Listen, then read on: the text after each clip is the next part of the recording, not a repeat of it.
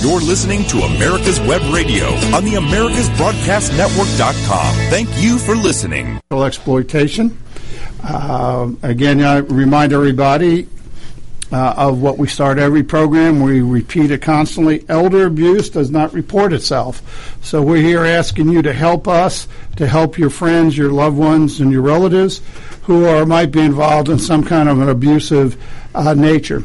Today, we're glad that we're able to address a subject that came to my attention last week as I was speaking to seniors throughout North Georgia, and it was opioid abuse in the elderly and related issues like grandkids and nieces and nephews and loved ones or caretakers who are abusing the elderly by taking their medicine. But we'll go into more details. Today we're honored to have a guest, Bob Ott, who is the County Commissioner for Cobb County. And for the people out there who don't know, Cobb County is a suburb of Atlanta. We have 5 commissioners. Bob's one of them.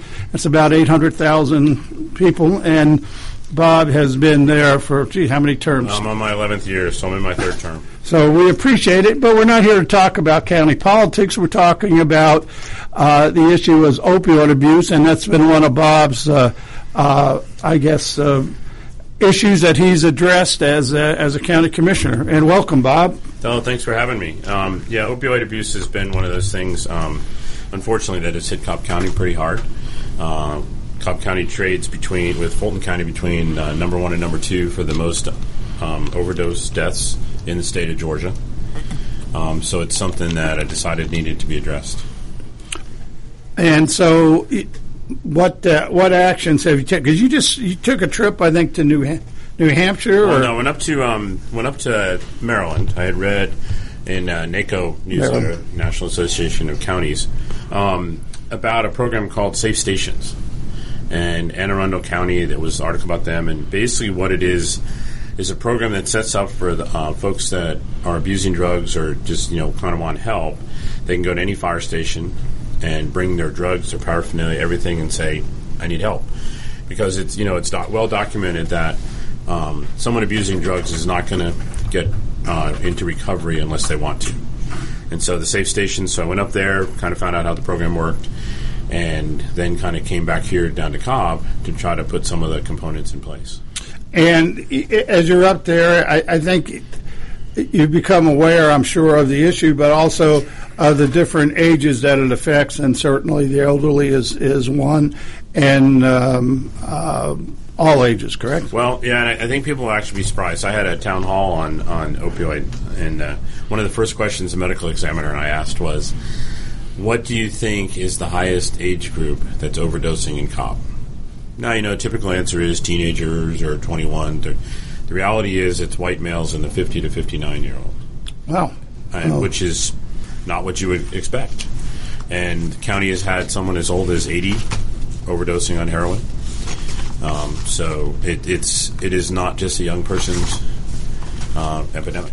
But before we go any farther, I think it's important for the listeners throughout the United States and the world who listen to our show. Let's just talk about, kind of define the group when we talk about opioids.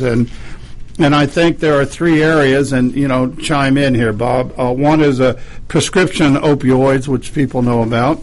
The other is fentanyl, which is an artificially made synthetic opioid. And then the one that everybody thinks about when you talk about the opioid epidemic is heroin. Right. And you got any comments on these? And before we move farther here, because you'll hear the terms we're going to talk about, and some common types of prescriptions are, I'm going to name a few: oxycodone, hydrocodone. You have Percocet. Any real heavy-duty pain medicine more than likely is a derivative of an opioid. You are correct. I mean, you have your synthetic opioids, which are basically the ones that are manufactured.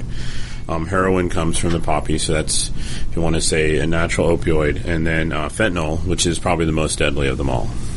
Right, and that's manufactured, and I know it's imported from... A lot of it comes from China. And part of the problem with fentanyl, depending on how it's manufactured, 1 or 2 grains will kill you. Matter of fact, if you touch it, and it's certain kinds, it'll kill you, which is why it's such a hazard to public safety.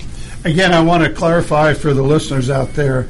Number one, we're not doctors and we're not lawyers, so we're just concerned people in the community trying to help address the issue and get people help and try to educate people on the issues dealing with the opioid problem. So if you have any issues or you think we're going to touch on some subjects that might apply, please check with your professionals in your community and get help. That's the main thing. Right, exactly. I mean, if you think that one of your relatives or whatever is abusing opioids or drugs, talk to a doctor.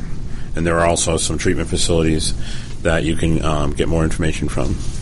The issue about seniors is not only them taking it, is that they become very trusting for people around them. They usually could be in a hospice, could be at home hospice, could be in assisted living, but a lot of them are especially cancer patients, are prescribed different opioids. Have you had some? Yeah, the pathway that gets people in trouble is, for example, you have major surgery. I have a relative who had major surgery last week, right.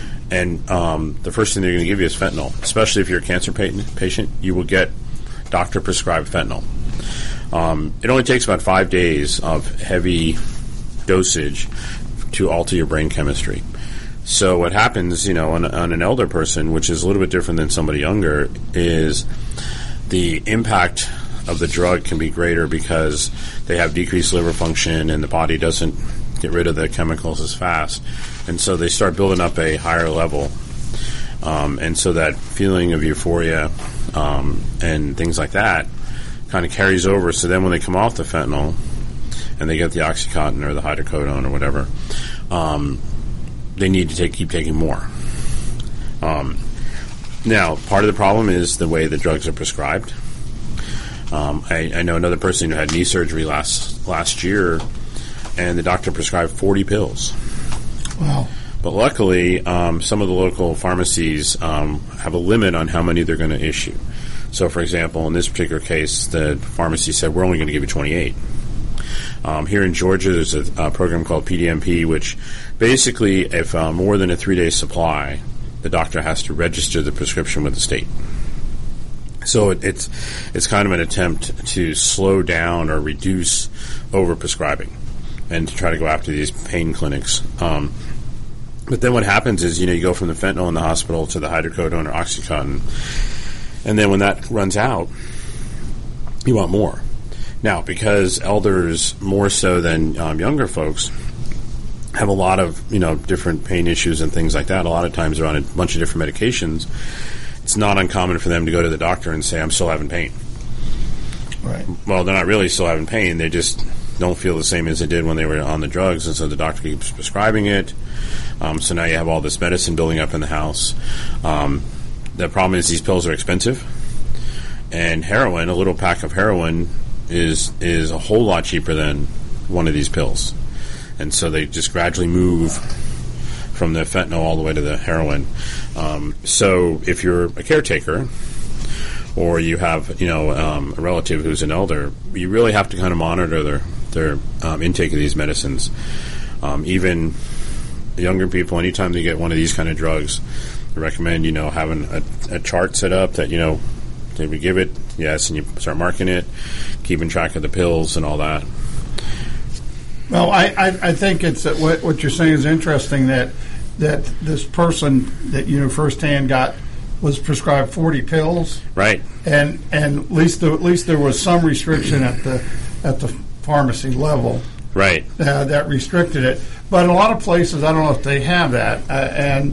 And again, this is what we're talking about. What's going on in Georgia? From I think you had some thoughts. Didn't you attend a White House? You were invited by the White House to. I did. I went up to a White House symposium on. There were about 150 attendees from around the country, and it was really kind of to talk about the president's drug policy and how the White House is tackling the problem. And it was really for them also to hear some of the issues we have, because there's not a lot of money out there to combat this stuff. Some of this is very expensive to track. I've also had meetings with the DEA. They're very much concerned about pill mills and pharmacies getting together with doctors, and it's actually very prevalent in the Native American community. The pill mills, like upstate New York, and some of those, and so the DEA is really trying to crack down on pill mills. Well, when you're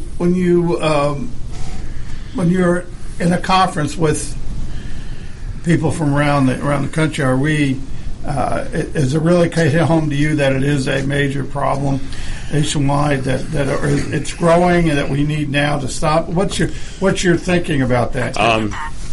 It is actually. What I notice is that as bad as we have it in Georgia, we're not nearly as bad as it is in other states around the country. Okay. Especially West Virginia, Ohio, in that area, they have entire communities that are effectively shut down because there's so many people addicted to the opioids, and they can't even get their economies growing because they can't get businesses to come in because the folks can't pass drug tests.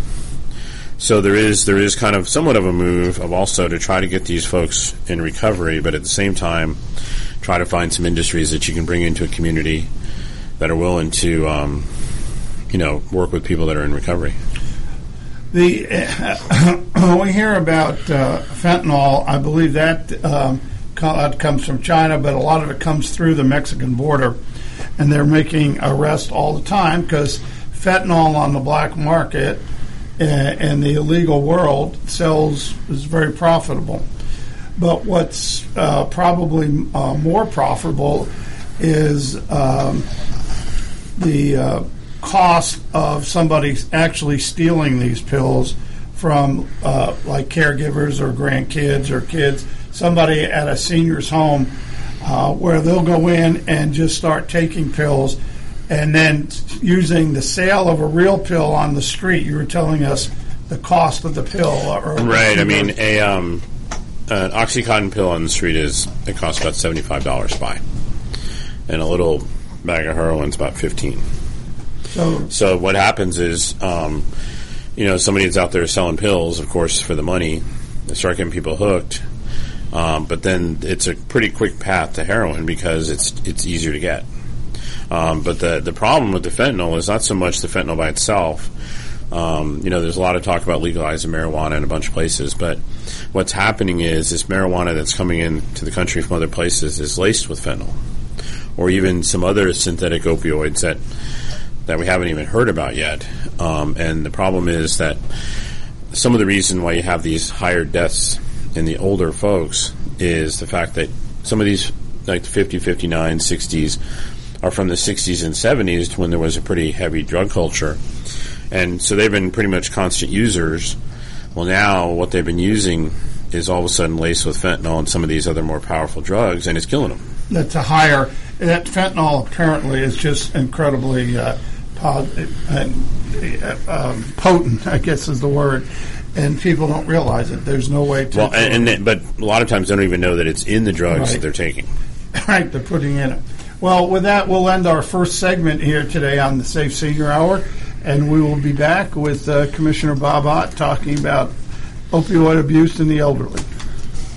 The Docs for Patient Care Foundation is your way to join the fight and become a member of an organization created by doctors for patients, dedicated to fighting for your healthcare freedom and preserving the doctor-patient relationship. Get a pen and paper. Write down docs4patientcarefoundation.org. That's DOCS, the number 4, patientcarefoundation.org. Go to our site and please make a generous tax-deductible donation and join the fight today. Thank you. My name is Kyle Hayes, a motorsports student at Alfred State College. Every year, Alfred State students compete in the Great Race, which is a cross-country time endurance rally for vintage vehicles. As you can imagine, it's pretty costly. I'm asking for your help. Your donation can make it possible for these students to live their passion and promote the vintage automobile industry. Please visit our site at give.alfredstate.edu and search Great Race to learn more and help us reach our goal. Thank you. Perhaps you are struggling to cope with the disease of addiction. If not, you probably know a family member or friend that needs help in battling the cravings and the personal and professional damage done by the effects of drugs or alcohol.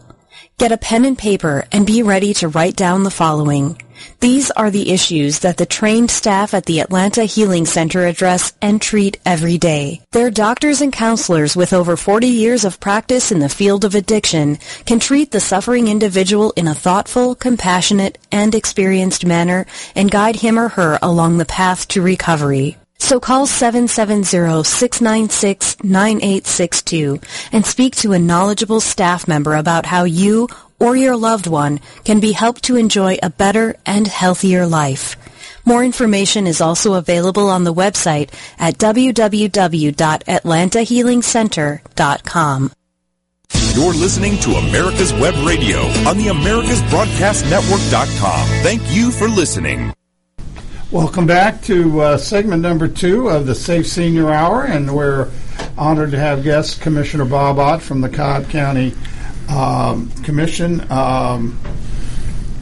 who one of his fights that he does many times is fighting this opioid abuse situation throughout the county, but he's been very active in state issues and also was at the National Conference, White House Conference on fighting opioid addiction and abuse.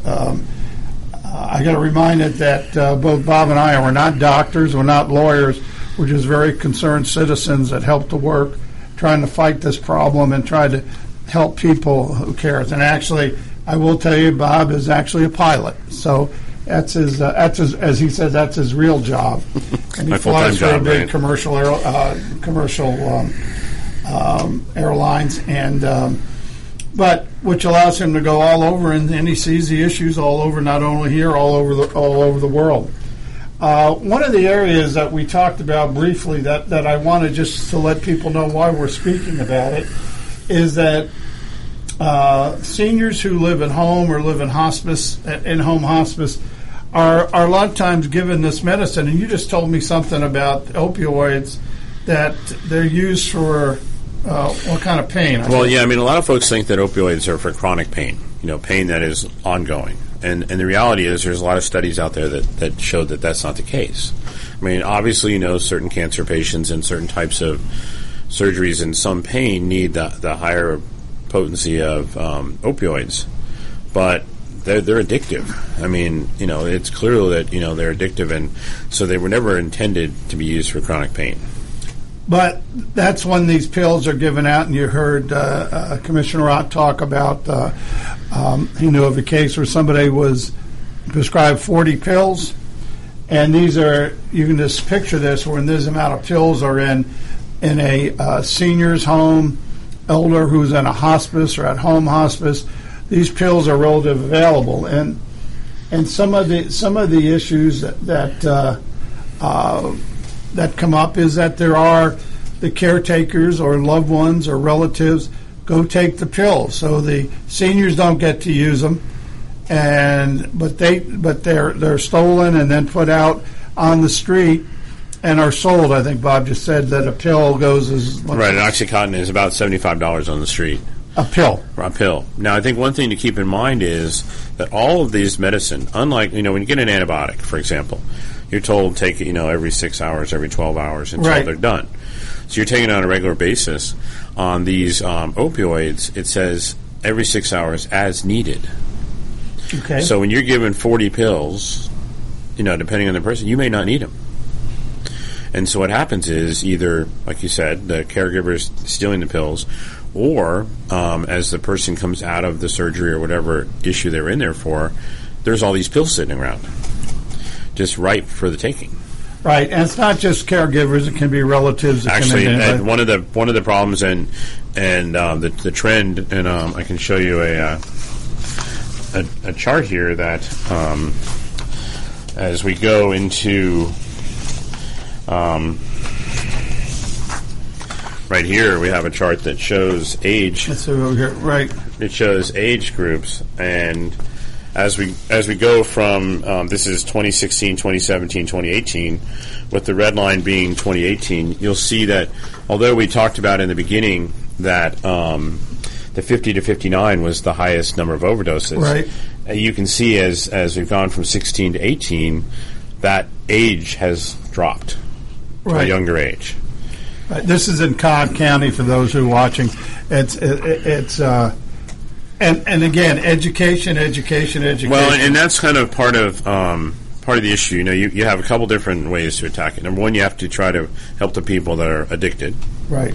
The first step to that is identifying and getting either your relative, and there's some things that we can talk about that are kind of signs that possibly your elder relative is addicted to the drugs. And so you have to deal with the folks that are addicted. You have to deal with these inordinate amount of pills that are out on the streets, and then educating parents what to look for in their kids. Right. Because if you don't stop, if you don't catch it when they're young, then that's just going to carry on. And the stories are sad. I'm just looking at from a report that it says in Mobile, Alabama, a hospice nurse found a man at home in tears, holding his abdomen, complaining of pain at the top of the 10-point scale. I guess pain is 10 being the worst. Right, yeah. The patient was dying of cancer, and his neighbors were stealing his opioid painkillers day after day. They know they're there. They go in. They're real nice, and in the back they're going because an elderly person or anybody who's in a hospice care with cancer, they're fighting it. They're not out there checking every pill every day. Well, I think it's important to note, and I'm sure your listeners have heard you say this many times, probably 90 to 95% of the victims of elder abuse do not know they're being abused. That's exactly right. Right. I mean, this is just yet another example of elder abuse where the elder person is being taken advantage of, and in this case, pain medicine that they need for their condition is being stolen. And another case they talk about in Monroe, Michigan, parents kept, quote, losing medication for a child dying at home of brain cancer, including bottles of painkiller methadone. Right. Well, and methadone is kind of the new drug that's coming up, and that's part of the we talked about the PDMP program that's here in Georgia, and it's in a lot of other states. That's where the doctors and the pharmacists can start seeing a trend where hey, these folks keep coming in saying they lost it or whatever, and it starts raising some red flags. In Clinton, Missouri, a woman at home on hospice began vomiting from anxiety from a tense family conflict. Her son had to physically fight off her daughter, who was stealing her medications. Her son implored the hospice to move the mom to a nursing home to escape this free access by the daughter. That's the situation. Well, I think you're touching on another issue too, and that's the difference between metro areas and rural areas. In metro areas, we've all gotten so accustomed. You go to the urgent care, you go to the doctor, you go to the emergency room. You just have a lot of these health services available. But in rural parts of the country, especially like here in Georgia, the doctors are more prone to prescribe higher number of pills or dosages because it's harder for people to get to the doctor. Another commission I've sat on looking at transportation, there are some places in Georgia, for example, if you want to go to the doctor, you have to go through 3 counties. And you have to set up transportation in each one of those counties to get there and to get back. Right. And so rural healthcare is totally different. And so that's why you're seeing kind of a pretty high prevalence of opioid addiction in the rural areas. I just looking at another case. A paid caregiver or hospice workers who work largely unsupervised in their homes. That's the issue. They're there, and it's just themselves with the patient. Well, I think one of the things to point out there, and have some personal experience with this, taking care of a sick relative or an elder person is very time consuming and a lot of work. Right. And a lot of times you have to have somebody there 24 hours.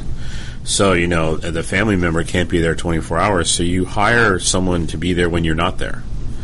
So now you are totally dependent and trusting of this person that you don't know, that you've hired to come in and take care of your relative. And so any of these pain medications and things that you have on hand, yeah, they're totally available for the taking. All right, and again, we've spoken about that from a different point of view. It was access to finances and checkbooks and things like this. By far, most caregivers are honest, hardworking people, but there are people who abuse it. Well, and I think that's why it's important, just like in your previous segments where you've talked about the other types of elder abuse, there are warning signs, there are things to look for, in the case of medication and stuff like that.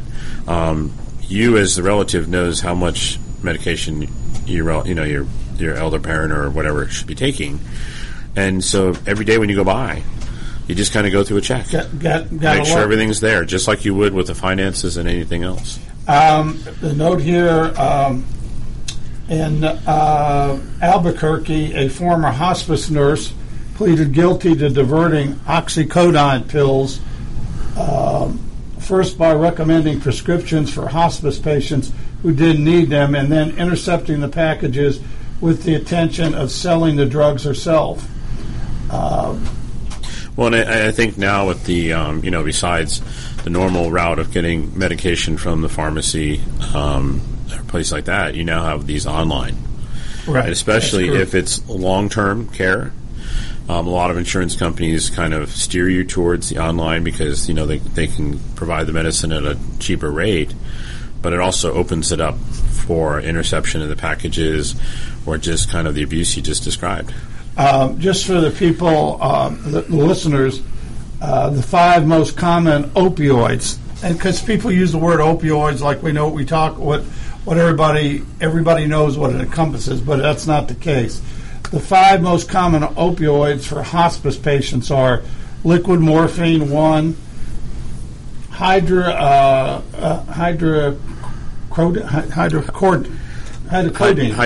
yeah. Right, like some trade names sometimes are like Vicodin. Percocet, I think, is one. Yeah. 3 is morphine tablets. 4 is oxycodone, immediate release tablets. And 5 is fentanyl patches, which I do know, and as I speak to people through North Georgia rural areas, patches are given out to people with cancer, the elderly, and these patches are needed to supply that immediate painkiller. They're not there; they're taken, and we'll talk about those in the next segment. But we'll go through and talk about some things people can look at to try to know whether there is an abuse going on. With that, we'll end our second segment of the Safe Senior Hour. Remember, elder abuse doesn't report itself. Perhaps you are struggling to cope with the disease of addiction. If not, you probably know a family member or friend that needs help in battling the cravings and the personal and professional damage done by the effects of drugs or alcohol. Get a pen and paper and be ready to write down the following. These are the issues that the trained staff at the Atlanta Healing Center address and treat every day. Their doctors and counselors with over 40 years of practice in the field of addiction can treat the suffering individual in a thoughtful, compassionate, and experienced manner and guide him or her along the path to recovery. So call 770-696-9862 and speak to a knowledgeable staff member about how you or your loved one can be helped to enjoy a better and healthier life. More information is also available on the website at www.atlantahealingcenter.com. Whether cruising the Strip in a 57 Chevy or taking the family on a vacation in a 71 Oldsmobile Vista Cruiser, you need to tune in to Classic Cars with Steve Ronaldo and Jim Weber every Saturday from 8 to 9 a.m. on americaswebradio.com. Get your pen and paper ready. If there's a move in your near future, I'm here to tell you that the folks I used and now recommend is Around Town Movers. Timothy and the guys recently moved me, and I am and was totally satisfied with a sometimes not so fun experience moving. Call Timothy at 770-378-4708 and make it a good move and a good experience. Around Town Movers for that local or cross-country move. Timothy Around Town Movers, in my opinion, are the best. That's Around Town Movers. Call them. You're listening to America's Web Radio on the AmericasBroadcastNetwork.com. Thank you for listening. Well, welcome back to the third segment of the Safe Senior Hour. And again, we have Commissioner Bob Ott from Cobb County, Georgia. Bob is one of the people that's outspoken and has taken an interest is trying to help fight opioid abuse, not only with the elderly but with everybody. And he has been, working statewide, not only in the county but also on a national level. And as always, we always like to hear what's going on in other parts of the country. And Bob, thanks for coming here. What I think one of the important points that we want to cover before Bob has to go is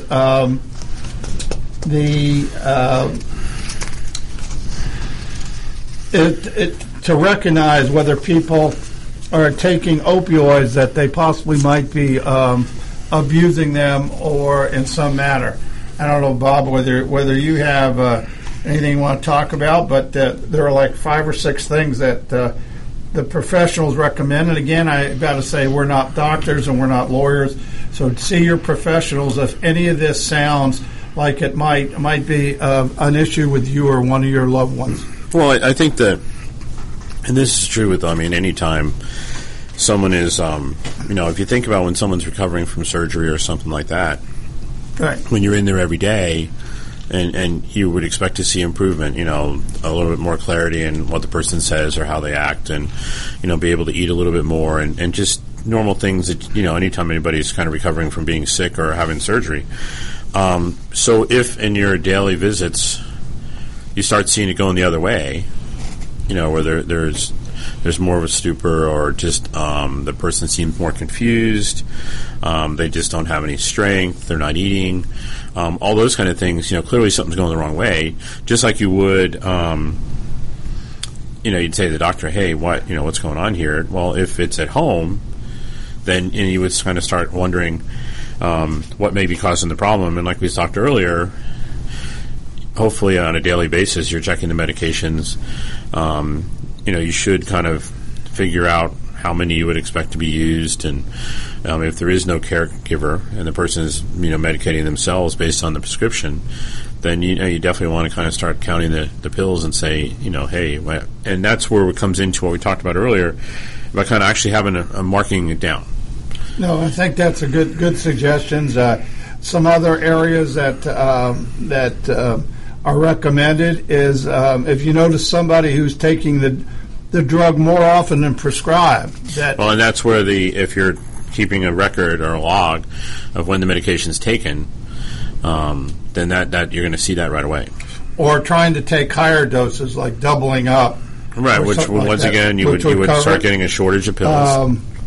And that if they indicate that they're taking the medication for pleasure instead of for pain relief. I just need it. It's right. It makes me feel good. Right. Yeah. There's some telltale signs there that maybe things aren't going as. And the other one is mixing medication with other drugs or alcohol. You should never do that. Right. Especially when you're dealing with these drugs. Well, and you bring up a good point, because a lot of seniors are on various medications, right, either high blood pressure or all these other ones.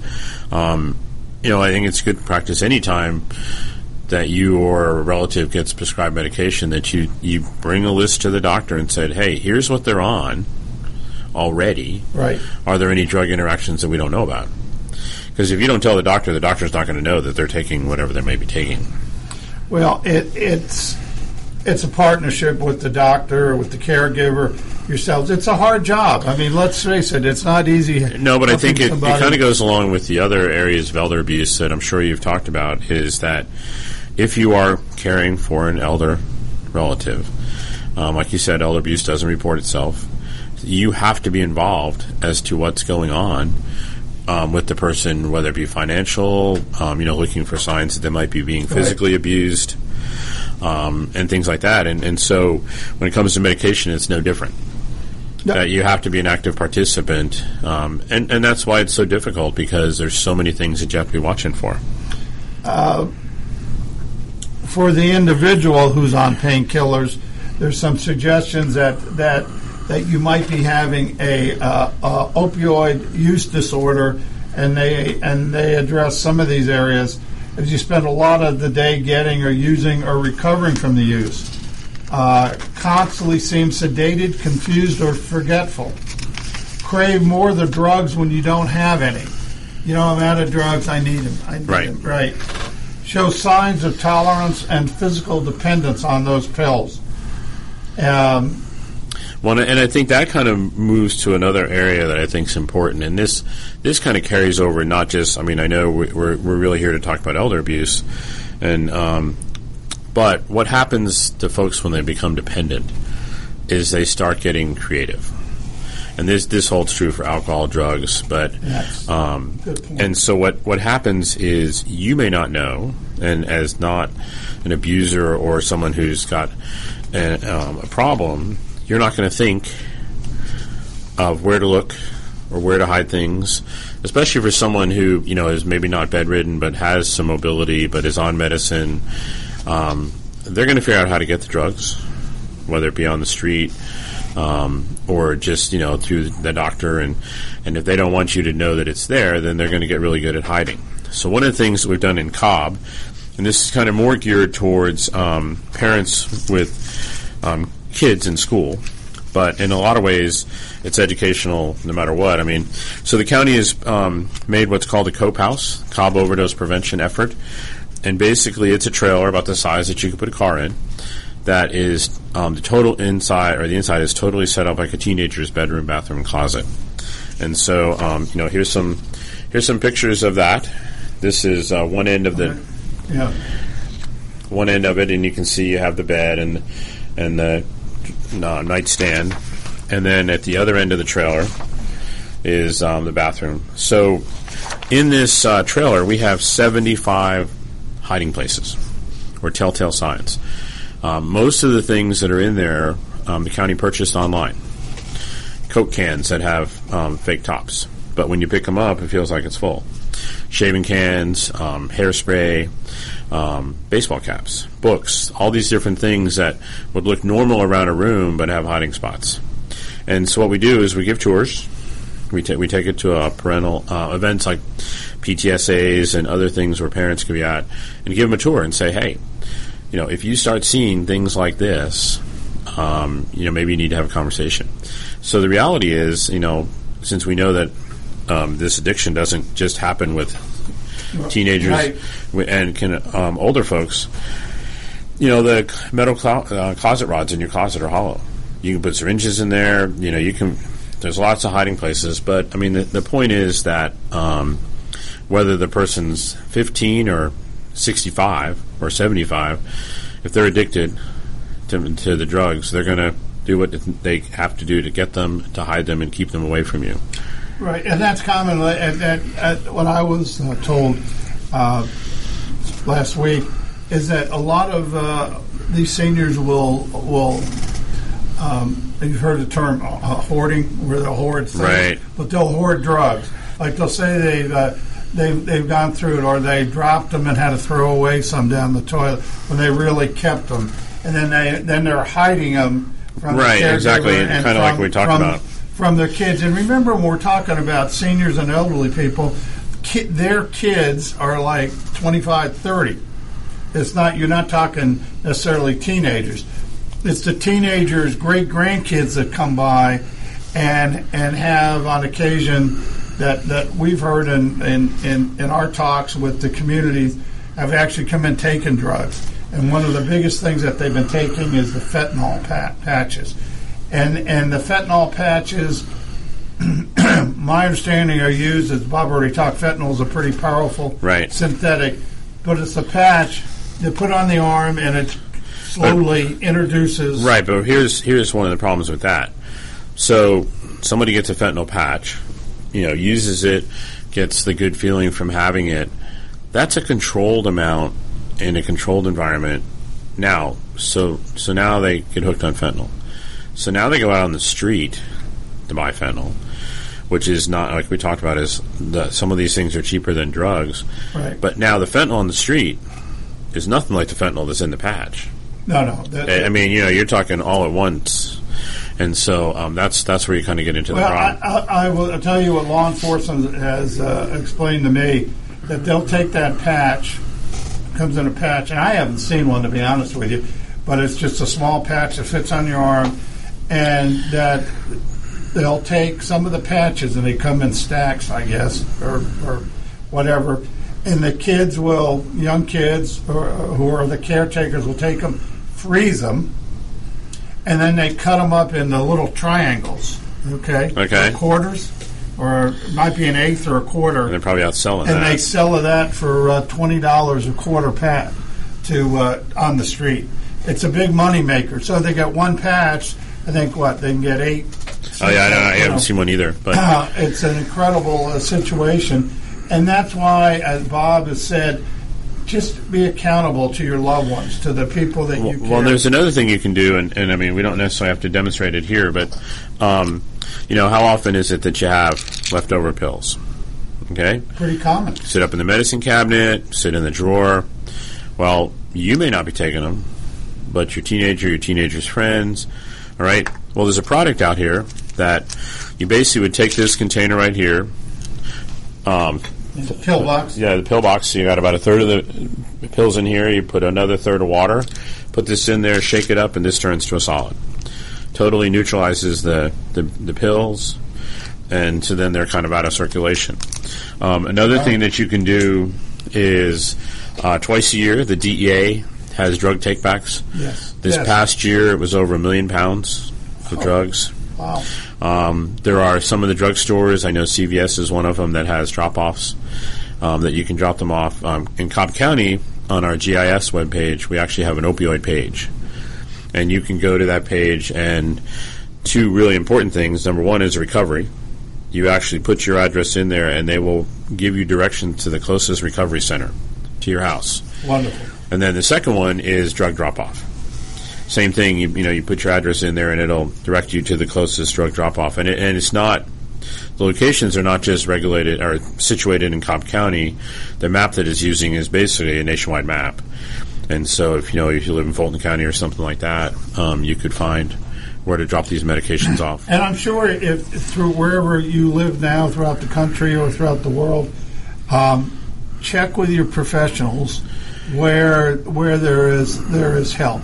There is help. It's just a matter, you've got to go find it. We're trying to make it more convenient and put it in people's mind that there's help out there. It's the education of the public and education of the loved ones to try to help these people. Right, but like we keep harping on that. The single biggest thing when you're helping to take care of your elder relative is just monitor. Don't take anything for granted, whether it be finances, right, whether it be physical abuse, whether it be the drug addiction. You are their eyes and ears, because as you continue to say, elder abuse doesn't report itself, and so you have to be kind of on the lookout. Well, and this is true, and the other point is, and you've had many of our guests say, it's kind of what Bob's saying here, if your loved one or the elderly is in a hospice or in assisted living somewhere, go visit them. Go unannounced. Don't set a pattern. I know it's easier to do, but go there to see how they're living, to see what kind of medication they're on. Stay informed. That's the important thing that we have to do here. The other thing is you're checking the finance side of things. If you all of a sudden start seeing a rather large set of bills for medicine and things like that. Well, we just finished our third segment, and it's very interesting and it's very important that we all do this and look and take care of our loved ones. That ends this segment of the Safe Senior Hour. The disease of addiction is a life-altering challenge, not just for the person suffering its effects, but also for the family and friends who support and love the one caught in its grasp. What should be the course of treatment? Who is the best person to render treatment?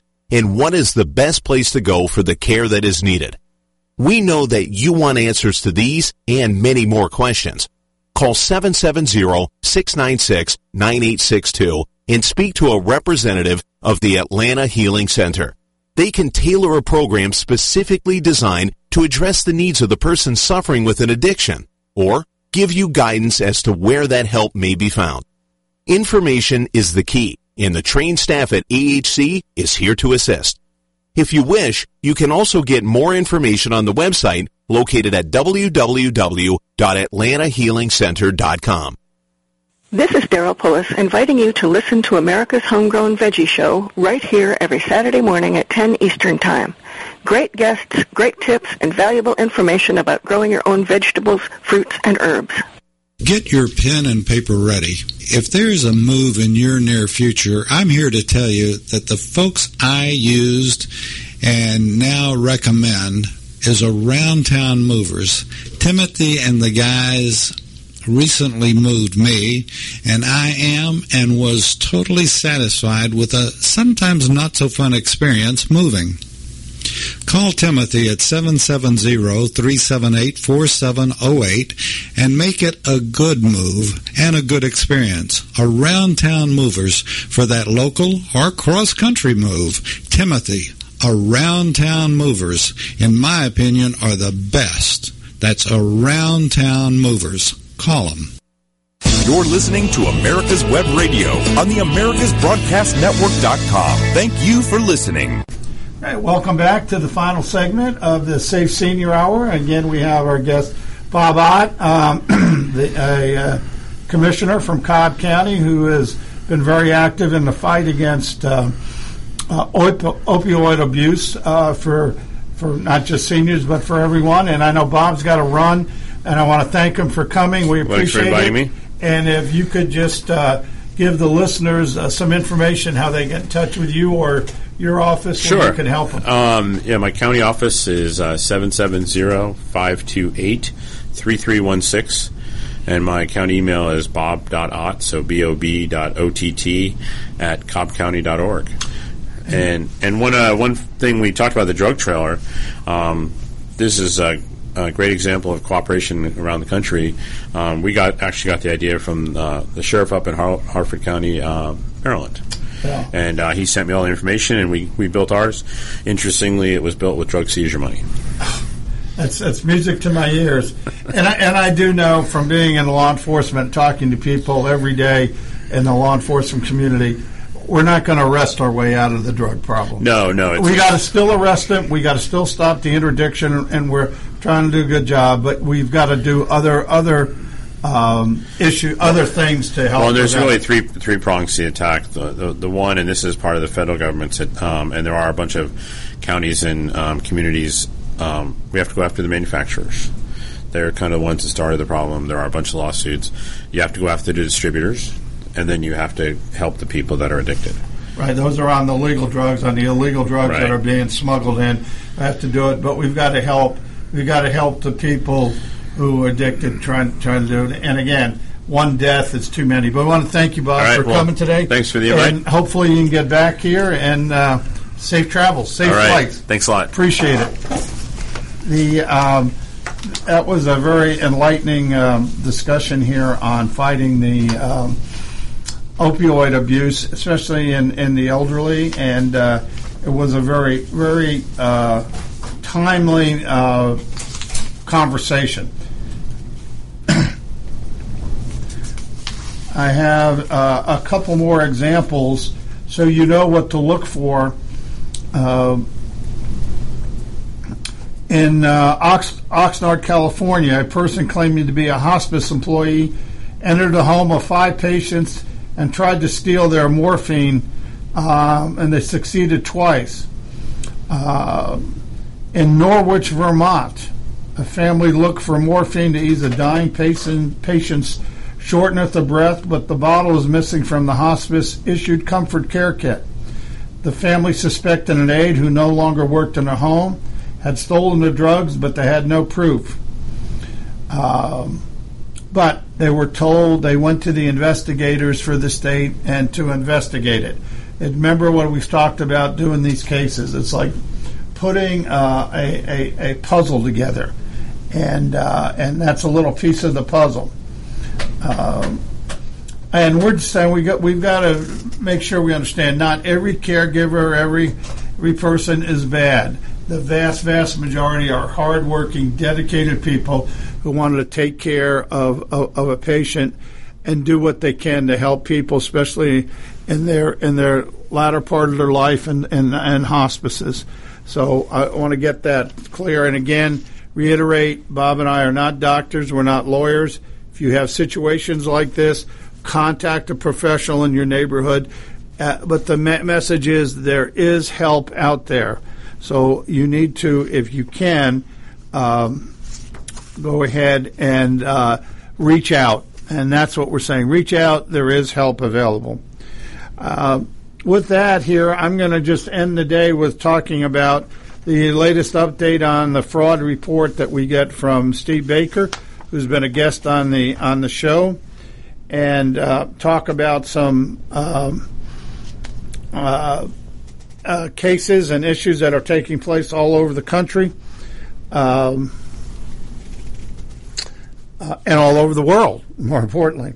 3 people from India were indicted for tech support fraud in New York, and that one man got $1.3 million out of it.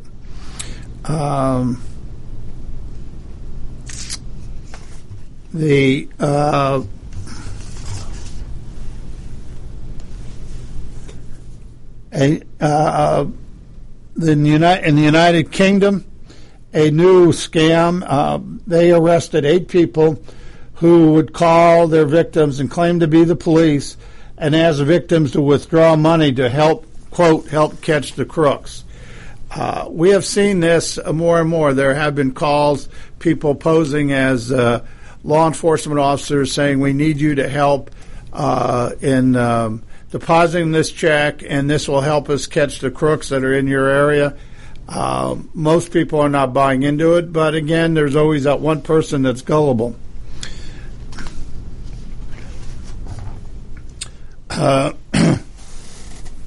A California man got 2.5 years in prison for stolen identity refund fraud dealing with 200 bogus federal tax returns filed.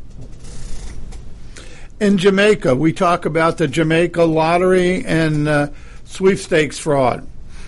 Well, they just had 10 arrested in Jamaica for lottery fraud. A woman in Virginia pleaded guilty to collecting money for the Jamaican lottery fraud keeping 25%. And this woman had previous convictions for the same fraud, got out and did it again. And the importance of that arrest for everybody is that you need people who are going to collect money or going to be the conduits for information here in the United States. Since most of these crimes are committed in other countries, there are local people, and the government will try to identify them. They're called mules, just because they'll handle money or documents, and they will prosecute them. And there's an example in Virginia. And in Thailand, we talked about fraudsters from being in Africa and other areas on the romance scams. Well, Thailand has arrested 282 romance fraudsters in the last year. And they advise that these crooks are leaving Thailand and moving to Singapore. So I think that the message is this is worldwide. Keep on the lookout. Make sure you are handling these situations with your loved ones, with other people you know, with a very caring but very decisive statements that you're possibly dealing with fraudsters. I had a woman last week approach us after we gave a talk, and she was in tears, and I advised her that, asked her what was wrong, and she said, my sister, who has started dementia, has believed that she had won the Publishers Clearinghouse. It's a big sweepstakes here in the United States. Even though she had not played it, she had a phone call, said she won it. But in order to collect her prizes, she had to pay upfront money. The moral of the story is you never have to pay money to get money. That any kind of money would be taken out before it's ever given to you. They then compounded the issue with her and said not only has she won, she's been selected to have, and what she won was $2.1 million, allegedly, is that the TV will come and film her as she gets her check, but that will be delayed because she has also won a brand new Mercedes sedan that retails for like $160,000, and they want to drive that to her house as the TV's there. But yes, you guessed it, they needed upfront money to pay for all the fees and taxes that go along with winning this Mercedes. So the message is clear out there, people. If it's too good to be true, it isn't true. It's a scam. Please take care of that. Please help with your loved ones. Please help with people you know. Get some professional. Go to the law enforcement. Tell them that they're participating in a scam and that you believe a scam, and help them. You are not the investigators. The police, the sheriff's department, the federal officials, they are the people that will investigate. And not every time when you give information, they're going to go knock on a door and arrest somebody. It takes time. But again, remember what I said. These are pieces of the puzzle. I was in law enforcement for 30-plus years. Nothing is solved overnight. It takes time. But we can only work with help from the community and from the citizens. And that's the important thing to remember. These are little pieces of the puzzle. What's happening here in Georgia might also be happening out on the West Coast, might be happening in the Northeast or in another country. We need to all work together and help stop these frauds. It's very prevalent. The latest scam that hit, I have not heard of somebody calling that your Social Security card has been canceled and you need to apply for a new one. In the United States, the Social Security card is what's used to get various benefits from the government. And if somebody tells you that it's been canceled, you're going to worry. But they will ensure that it will be reinstated with a fee. So they ask the individuals here to go to get some money and pay it so they can keep their benefits. But with that, I want to thank you all for listening. Remember, elder abuse doesn't report itself, and that if you have any questions, email us at safe@americaswebradio.com, and you all have a good day. You're listening to America's Web Radio on the AmericasBroadcastNetwork.com. Thank you for listening.